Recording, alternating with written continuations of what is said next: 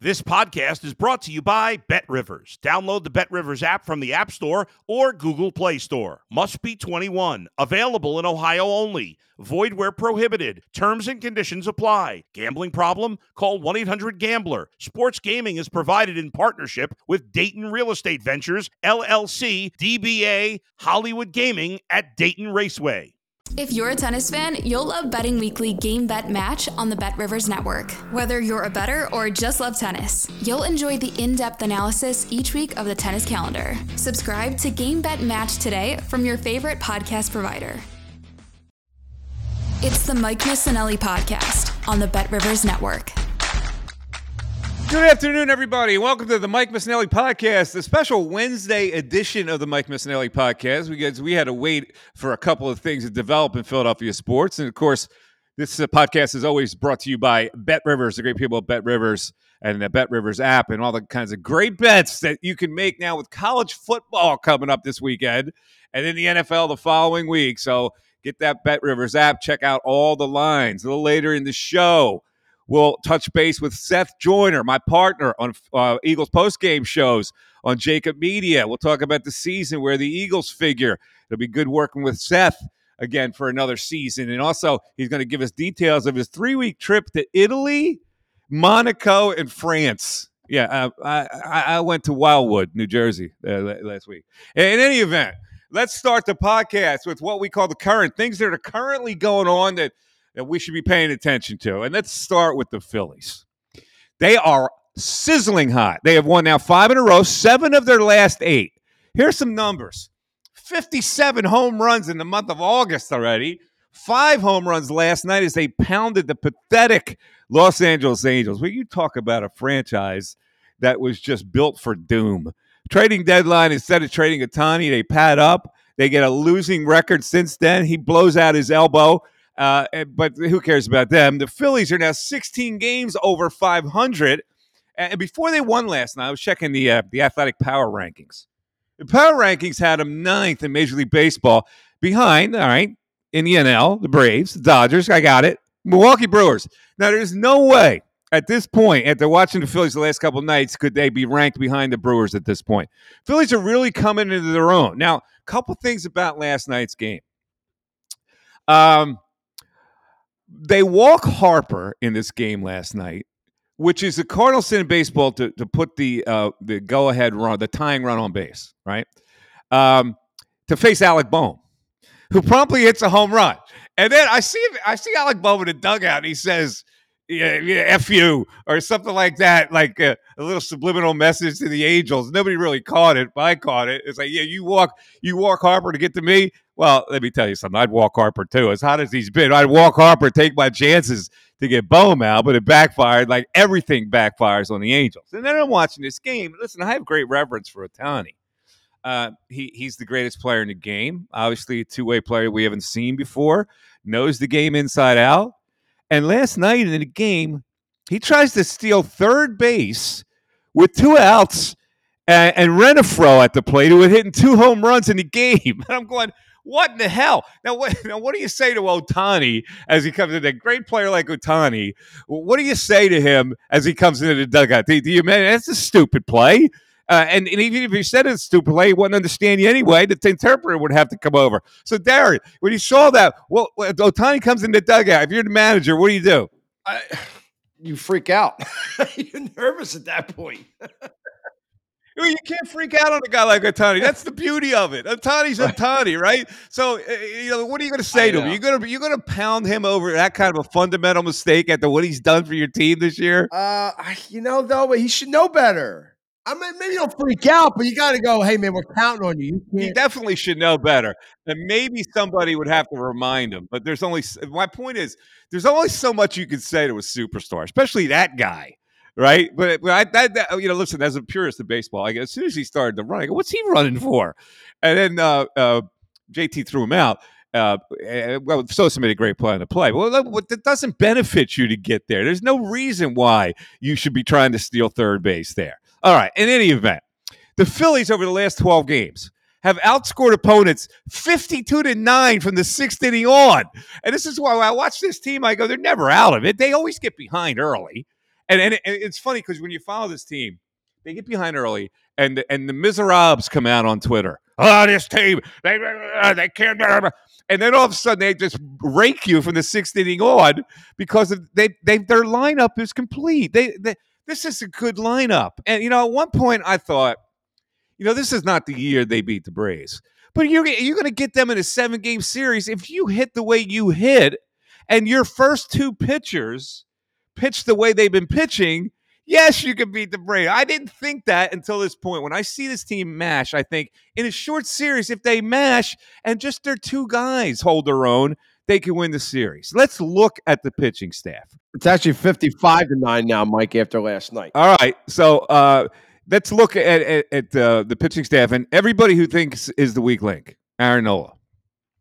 Quietly, he's had 5 consecutive starts of at least 7 innings with 2 or fewer runs. Within that, I don't know if anybody has seen this. They have been talking to him about, like, he's obsessed with when base runners are on from the stretch. He hasn't been a great pitcher in the stretch. And the reason why is because he's got a really slow delivery and a high kick. And so runners will take advantage of that. And from what I've been told, he's been so obsessed with that it throws off his mindset on him hitting corners as a pitcher. So what he's incorporated, and I saw it the other day, I couldn't believe it, a slide step. And he's not going to do that all the time because he's not comfortable pitching him a slide step. Most pitchers aren't. And a slide step is when you don't have the high leg kick. You can just kind of slide your left foot out and you get a quicker delivery, and that throws runners off stride. As long as he can get runners to think that he might do that, that's going to help him measure. This is the little nuances of baseball you got to look at that make a difference. So there you go. Now, let's get to Wheeler. He's given up 3 runs only once in his last 9 starts.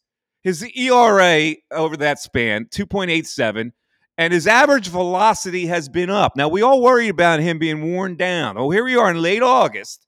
I don't know what September's going to bring, but his average velocity has gone up. So cross your fingers that these 2 guys are not going to get worn out by the time they get to October baseball. And let's remind ourselves, I know that we had a lingering effect on what they did not do against the Astros. But let's remind ourselves that in that first series that springboarded the Phillies to where they got last year, Wheeler and Nola threw 13 scoreless innings to help beat the Cardinals in that first-round playoff matchup, a matchup they weren't supposed to win, by the way, because the games were in St. Louis. So all's good with the Phillies, and I'll leave you with this.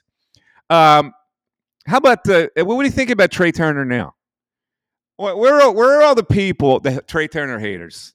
And listen, I'm not going to say it was as simple as a standing ovation because a good player eventually finds it. And that's what I've always thought about Trey Turner. Once you get confidence as a hitter, you go, okay, I'm a good player. And he just lost that for a little bit. And now he's got it back. And he's making great plays in the field, and he's hitting. Now think about that lineup now with all these completed guys that are all hitting at the same time. And you tell me they can't get to the World Series. They certainly can. So let's look and jump ahead to the playoffs because that's what I look at. First round matchup will be likely a 3-game series at Citizens Bank Park against the Chicago Cubs. I don't think that they'll have problems with that, especially with their 2 pitchers starting now with Wheeler and Nola going in those. I don't think they have a problem. I think they win the first 2. They get the Cubs out of the way. And here we get to the moment of truth. In the second round, the Phillies would face the Braves. So it wouldn't be in the final. It would be in that second round that the Phillies would face the Braves. If you remember last year, the Braves got spooked in Philadelphia. Now, they would have home field advantage this year. So how are you, Darren? Let me call you in. How are you thinking right now? Second round, Phillies, Braves, your analysis right at this moment. I think you'd be crazy to think that they wouldn't be thinking about last year. That stadium and our fans are already in their head. That's an advantage. Now, hopefully, our pitching lines up so that we, you know what I mean? So that's my only concern. If you burn Wheeler and Nola against the Cubs, is the timing right to bring them back in against the Braves? But well, probably not. So you're saying that the first 2 games might be a Lorenzen Sanchez situation. Or Ranger. I don't know what they do there. I mean, it's an embarrassment of riches, I guess. But Lorenzen scares me a little bit. I don't know if I want Lorenzen in the playoffs. It's not an embarrassment of riches. It's not an embarrassment of riches. Okay, you don't. Don't want to start a series against the Braves with Ranger Sanchez and Lorenzen. You just don't, and that's the way it may shake out. So your home field advantage wouldn't be that those first two games would be in Atlanta. So when you come back, you would have your Bulls. So hopefully they steal one in Atlanta, and then the whole series turns around. And then you come back with Nola or Wheeler and Nola Right. at home. Exactly. All right, last thing on the Phillies. This discussion was, I guess, with Mike Schmidt. Can Bryce Harper? I think it was to get to 500 home runs. He certainly can't get to 600 home runs. Can he get to 500 home runs? Well, let's look at it now. Surprisingly, and he's missed a lot of time. I get it. Bryce Harper averages less than 30 home runs a season. He's 30 years old now. So if he hits 40 a season for the next 5 years, that'll give him 200 more to get to 500.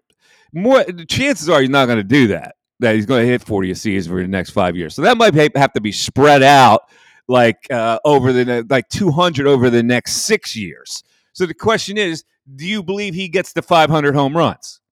Oh man, no, I'm going to say no, only because his health is so up and down, Mike. I don't think I don't think his body. It's probably a long shot that he gets to 500 home runs. You never. Mike Schmidt said, "Of course he's going to get to 500." Well, I don't know. He as much as we think of him as a power hitter, and he's had big years. I mean, he's only averaging 27 home runs a year. So that's a little light for a guy that you're talking about to get to 500 home runs. All right, so that's our Phillies chat for today on the Mike Missanelli podcast. Let's talk about the Eagles as we lead into Seth Joyner coming up. The roster of 53 was set. Now, the roster of 53, when they have that deadline, is never the final roster. They're going to make some moves here. They're going to make some moves there. They're looking at everybody else's waiver wire. They're going to pick up some guys that they think can help them. And I especially think they're going to pick up a couple linebackers, or at least one linebacker, because on the roster right now, they only have three. And one's the Kobe Dean, the other is Cunningham, who they traded for. The other is Christian Ellis. So that's not a powerful, potent linebacker situation. The cuts, were there some surprises? Yeah, I think there were some surprises. They cut the punter, but then they're going to put him in a practice squad. Nobody will pick him up. So in the meantime, it gives them time to audition another punter. If that's not the case, they bring him back. They did cut a couple of fast Caucasian receivers. One who handled punts last year. So Brent Covey's gone. Devin Allen, the Olympic hurdler, was cut. Yeah, I thought he had a chance to make it as a kickoff returner. Greg Ward, for reasons that are unclear to me, the Philadelphia Eagle fan base loves Greg Ward. I don't get it. Just a very average. Who cares that they cut Greg Ward? Kevon Wallace, they finally gave up on him, and they cut the linebacker who was projected to be a starter when they got him. Nicholas Morrow is no longer on the team. And Josiah Scott, who saw significant playing time last year, is not on the team this year. And the one guy that you looked at that made the secondary was Eli Ricks, who had a really good preseason, earned that spot. So any surprises, Darren, from the 53 that they have right now? Not for me. I mean, Kevon Wallace and Josiah Scott were out of position 8 out of every 10 plays they were on the field. And I think they just got tired of it. I mean, and they're pretty deep in the defensive backfield, believe it or not. I love Ricks. The one thing that I really love that Roseman has learned finally is you see all these guys, even these like late round picks and these UDFA picks, the Jobs and Ricks. They're from the programs that Georgia, Alabama, LSU, these big SEC programs. They're flooding the roster with guys from those top powerhouse programs, which is what we've been asking Roseman to do for so long.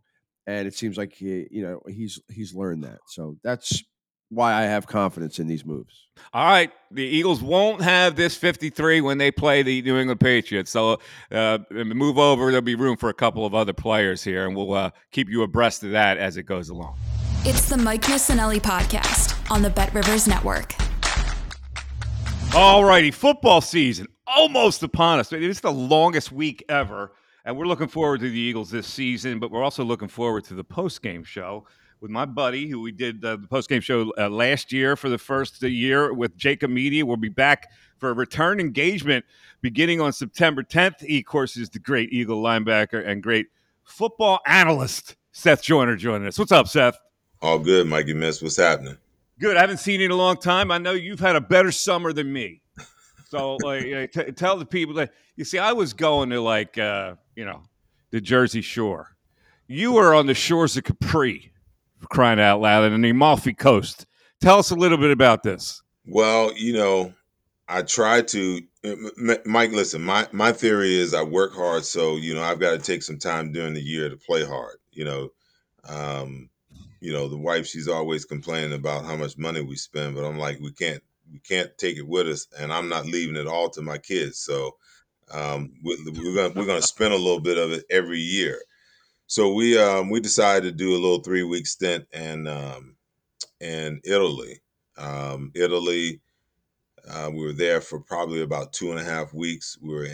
Flew into Rome, did all the tours in Rome. We left Rome and flew down to Naples.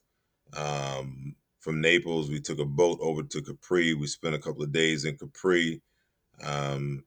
Came back from Capri, went to Sorrento, and Sorrento was kind of like our main hub. So we spent some time in Capri, went down to Sorrento rather, went down to Positano, spent a day in Positano, went down to Amalfi, spent 2 days down on the Amalfi Coast, and then came back and went over to Vesuvius for a day, did a tour there and a wine tour there as well.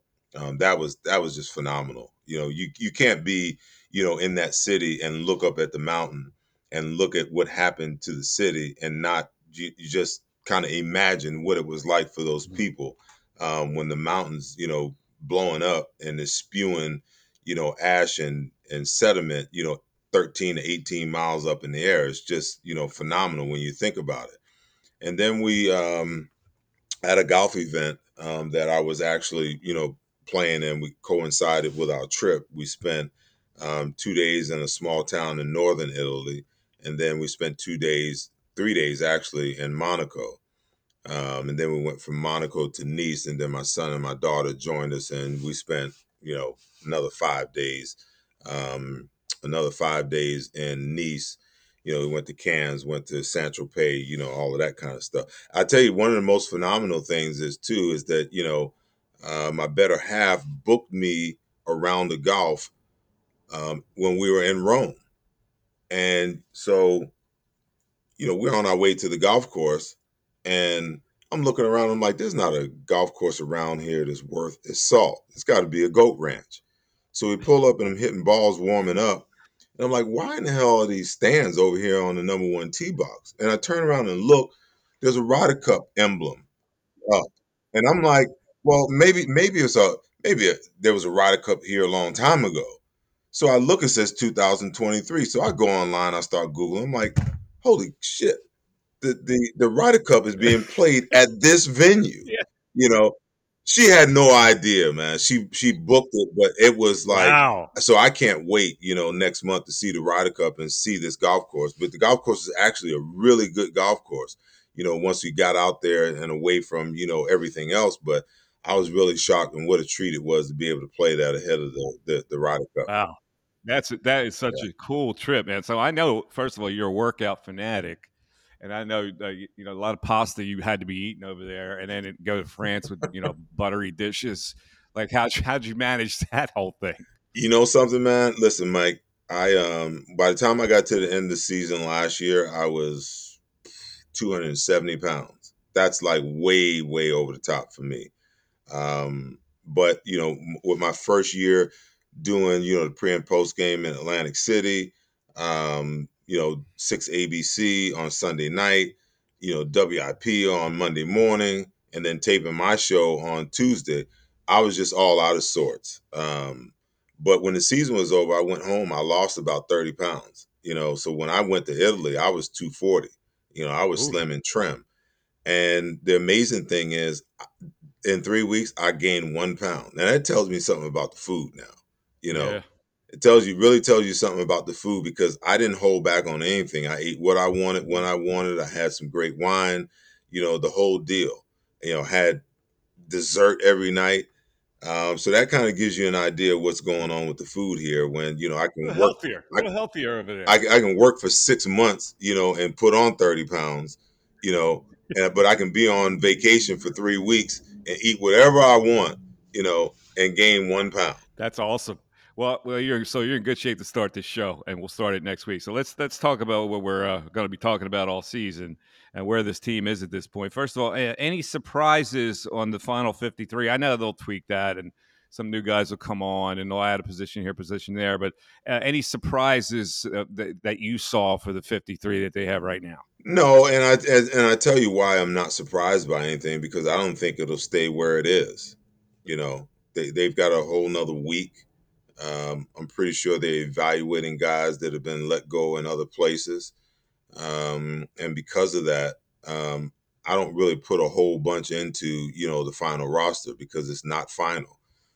It won't be final. In my opinion, it'll be in flux, for the next 4 weeks. You're going to have injuries and you're going to have, guys that you thought could get it done that were on the bubble that won't get it done through the first 4 weeks, that you'll make some changes and you'll make some decisions on. So there's no surprises. I don't think this thing will really have an idea what this roster is going to look like until we get past week 4. So we know they're good, and there's not much we really could see in preseason because the positions are locked up. We know they're deep, but I'm curious to know what you think now. You weren't a big fan of the defensive coordinator last year. Do you see any differences in this defensive coordinator that is more in line with the way you like defense? Well, listen, I think that we're in a new age. I would find it, hard to believe that Nick Sirianni would hire a defensive coordinator that's that far out of the realm of, you know, um, you know, what they were last year. I just think by nature, Jonathan Gannon also is, a very, passive-minded defensive coordinator.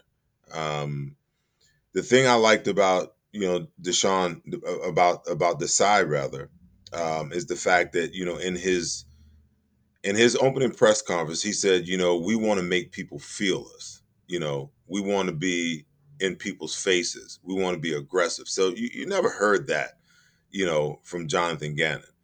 And then I don't know if watched the last preseason game. Nobody really wants to watch that, but he was pretty aggressive in his play calling. I mean, he was sending some people. Yeah, they were down, and you didn't have anything to lose. You're sending these guys who, essentially 5 days later are going to be on the streets.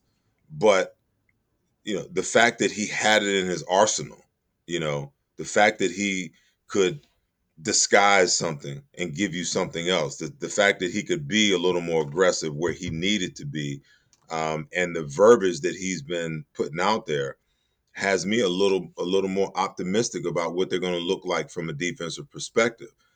You can be aggressive, but also keep the lid on your defense. Where you're not giving up any big plays. But there are times I think also where you got to just you got to go zero sometimes. And I've heard people say in the Super Bowl, he did that and he got hurt. Well, anytime that you have a defensive coordinator, Mike, that his whole play sheet is about that big, you know, um, how much imagination do you have on that play sheet? You know, he had shown all year long that he wasn't very big on disguise, that he wasn't big on guys moving around. That he wasn't very big on creativity. I don't get the sense that Sean Desai is that type of guy. But I do think that, the mindset is still going to be, we don't want to give up any big plays while we make big plays. Nick Sirianni has said that. So listen, the jury's out. We know what they're going to be on the offensive side of the ball. And I think they're going to be even better this year, if that's even possible, than they were last year, just because Jalen Hurts is going to have a second year with AJ Brown. He's going to have his third year with Devontae Smith, and for the most part, his third year with Dallas Goedert. Um, and he's going to be in this system going into his third year. It's the first time in a long time that since he was probably in youth football, that he's been in the same system for more than a year. So I expect for him to take another step. The question mark is going to be how quickly the defense can come around. They've got enough talent to be good. Obviously, injury is going to be an issue, but the other thing is, how quickly can they get from A to Z? Because I think early on the offense is going to have to carry the defense until they get to dominance. Let's look at the two positions that we were looking at all preseason. Who would accompany Dean at linebacker? Who would accompany Blankenship at safety? They're pretty deep in the various positions. They're not deep at linebacker. They have 3 on the roster right now. I assume they'll add another one, but the guy they traded for, Zach Cunningham, makes it, and Christian Ellis makes it, along with Nakobe Dean. Again, a devaluing of the linebackers. Like, what do you think of that situation? It's the thing that continues to bite them, and I just don't understand why they continue to do it. You go in, you bring in Miles Jack, and the guys. I had heard that someone saw him walk from the facility out to the practice field the first day and said that he ain't gonna make it. So, he's what's out there, so that's all that you can do. Then you turn around and the guy you spent a third round draft pick on, the kid out of Colorado that they let go of this year, Davion Taylor. How do you not develop that talent? I mean, here's a kid that runs a 4.4 40, built like Zeus, and you can't figure out, how to get him, productive. Just productive enough to be a special team player as you continue to develop him. And maybe, I don't know, maybe the fact that, he's a kid who didn't play a lot of football growing up, maybe that factored into, his development. I don't know. But it seems like they're always trying to piecemeal this thing. They will seem to never draft a linebacker, and I think this is Howie's MO at a position, lower than 3. They draft Michael Kendricks at 3. They draft, Nakobe Dean at 3. Those are the most notable guys, and that's, to them, that's probably high. But I think that, you can rely on your defensive line to be, the cornerstone of your defense. But, you're not playing 3 or 4 linebackers on the field anymore, even though they call those rush guys, linebackers. They're not freaking linebackers. They're probably going to drop once or twice a game. So they're not really linebackers. Let's talk about the one thing that people were really freaked out about. I don't get freaked out about this kind of thing, but they were, is the backup quarterback position. He didn't look good. And the only thing I worry about Mariota, I'm confident that he can do the things on offense that they do.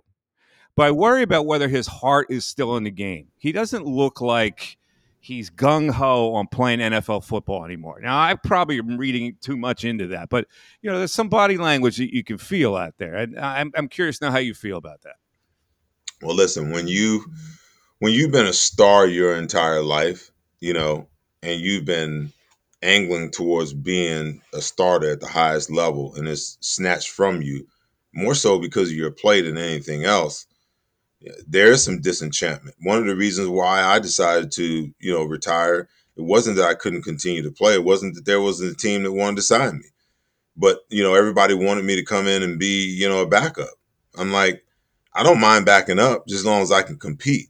If I can compete and somebody beats me out, I'm okay with that. But to just call me a backup right out of the gate, listen, I'll take my ball and go home. I'm done, And sometimes, that's the way it is. But, if somebody's going to offer you $5 million guaranteed to play, what other line of business are you going to do that in? Is, when it comes to him. Now, to your point, there's a lot of concern for me because, the only thing that he can run is the R and the O in the RPO. He flat out cannot throw the football, and teams are going to stack the box if he has to play. And it's going to be a major problem because you're going to have to massively adjust your offense like they did last year, with Gardner Minshew. And you saw what happened then. Mike, I'm of the belief. I was looking at the kid from UCLA. I can't. His name eludes me at the moment. that played quarterback for Chip last year. And I was really hoping that the Eagles would draft that kid, in the 4th or the 5th round, because I think that they need to, the same way that what Baltimore has done. You got to go and find a guy that you can develop, that can run every facet of your offense like Jalen. He's not going to be Jalen, but he's a step down. But you don't have to change. You don't have to dramatically change your playbook and change what you do, in order to placate him and his abilities and what he does. You've got to have a guy who has similar skill sets to be able to run your offense in totality. And as time goes on, I think defenses are going to figure out, what to do with this RPO. They're going to get some reads and they're going to make some changes. That's why I believe that Jalen Hurts this year, his number one area of development is going to be in how he passes the ball. I think they're really going to try to evolve the offense, in a way where, he's a pocket passer. They're going to hand the ball off to the running backs. And when he needs to, use his legs because of passing play is broken down, go ahead and use your athleticism. We're going to use the read option and the RPO as a change of pace to just make offenses or defenses be honest in how they defense us. But I don't think they really want him running the ball as much as he ran the ball last year. And I think that he's the next step in the evolution of him as a elite level quarterback is to be the guy that can put the ball in the air and throw for 4,000 to 4,500 yards per season and 40 touchdowns. Yeah, I agree. The Mariota problem doesn't become a problem unless Hurts gets hurt. So not a problem unless it is a problem. Yeah. So you're talking about Dorian Thompson-Robinson, right? The kid from UCLA, who I looked at him in preseason too. He looked pretty good. So you might be right about that. So somebody passed up a chance to get a guy who could be a really good player in this league. All right, so let's get to the end of this now. We know they're good. We know on paper they're most likely the best team in the NFC. So what does it? How many wins does it take for them to be the number one seed here? I don't think you get the number one seed with less than 13 wins. It's probably going to take 11 or 12 just to win a division. To win the number one seed, I believe it's going to have to be 13 or more wins. And that's going to go past the 49ers, as you see, as that team that could be in that realm?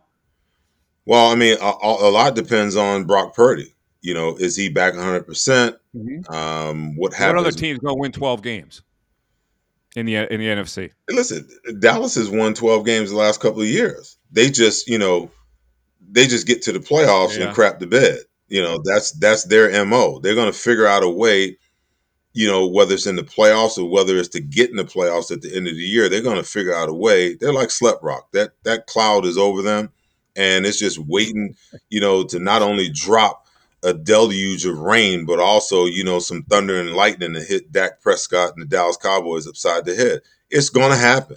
You just know that it's going to happen. But they're going to win 11, 12 games easy because their roster is just that talented. I like it. 13-4. I could see that does it. All right, so we're looking forward to this season, man. This is a great. I know a lot of people say it's hard to get back to the Super Bowl once you lost it. For this team and the way they're coached and the way they have leadership, I got to think that gives them more incentive to get back. I don't think they take a step back. I think they take a step up to get that next step. See, from my standpoint, I like what Nick Sirianni is doing, his approach during training camp, that he's coaching the guys a little harder. I think that's necessary. Not only because of, the fact that they got to the Super Bowl and they want to get back this year, but, my thing is, I look at Washington and Eric Bieniemy. How in the world do you have your players go to the head coach and tell the head coach that the offensive coordinator is coaching you too intensely? Now you can kind of get a glimpse and a picture of why, the Washington football team has sucked for so many years, because you show me a player that doesn't want to be coached hard, and I'll show you a player who doesn't want to be great, and therein is the issue. So that's part of it, as far as Nick Sirianni is concerned. He is coaching the team, a little bit more intensely, in year 3. And I think that's necessary. The other piece is you got this dynamic of, young players and older players on this roster.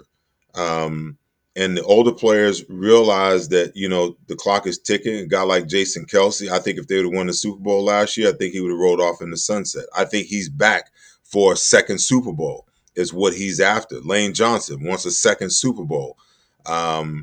So Fletcher Cox wants, and Brandon Graham wants a second Super Bowl. They know what it's like because they've been there. So now they can mentor and lead these younger players and get them to understand that getting to the playoffs or getting to the Super Bowl is not guaranteed. When you get there, you got to close the deal. And our window is slowly but surely closing, from an experiential standpoint. And then you add a guy like Jalen Hurts, who just, seems to never be satisfied with anything to the mix, and his screensaver on his phone, the confetti falling, from the Super Bowl last year. The thing that reminds him and drives him is to get back. I don't put it past this team. And I don't buy into, the Super Bowl hangover because, I played with a team that won a Super Bowl the year before and came back and won it again. I played on a team that won a Super Bowl the year before and got back the next year and lost one. So, to say that, it's impossible or it's unlikely, I don't buy that, especially with this team, the way that the coach is, the way that the players are, and the way that the leaders are leading this football team. I totally agree. All right, man. The only thing's left. I'll see you next week as we start another journey. Eagles postgame show, Jacob Media. We'll be live from Ocean, myself, and Seth Joyner, Derek Gunn. Looking forward to another great year, Seth. We'll see you then. And, make sure when you get in there, because you got more clout tonight, make sure all those chairs are in the right spots and the TV's working and all that stuff. All right? Hey, man. Hey, listen, I just work there. I don't do nothing else. I just show up so they don't find me, Mike. All right, Seth, I'll talk to you. All right, guys.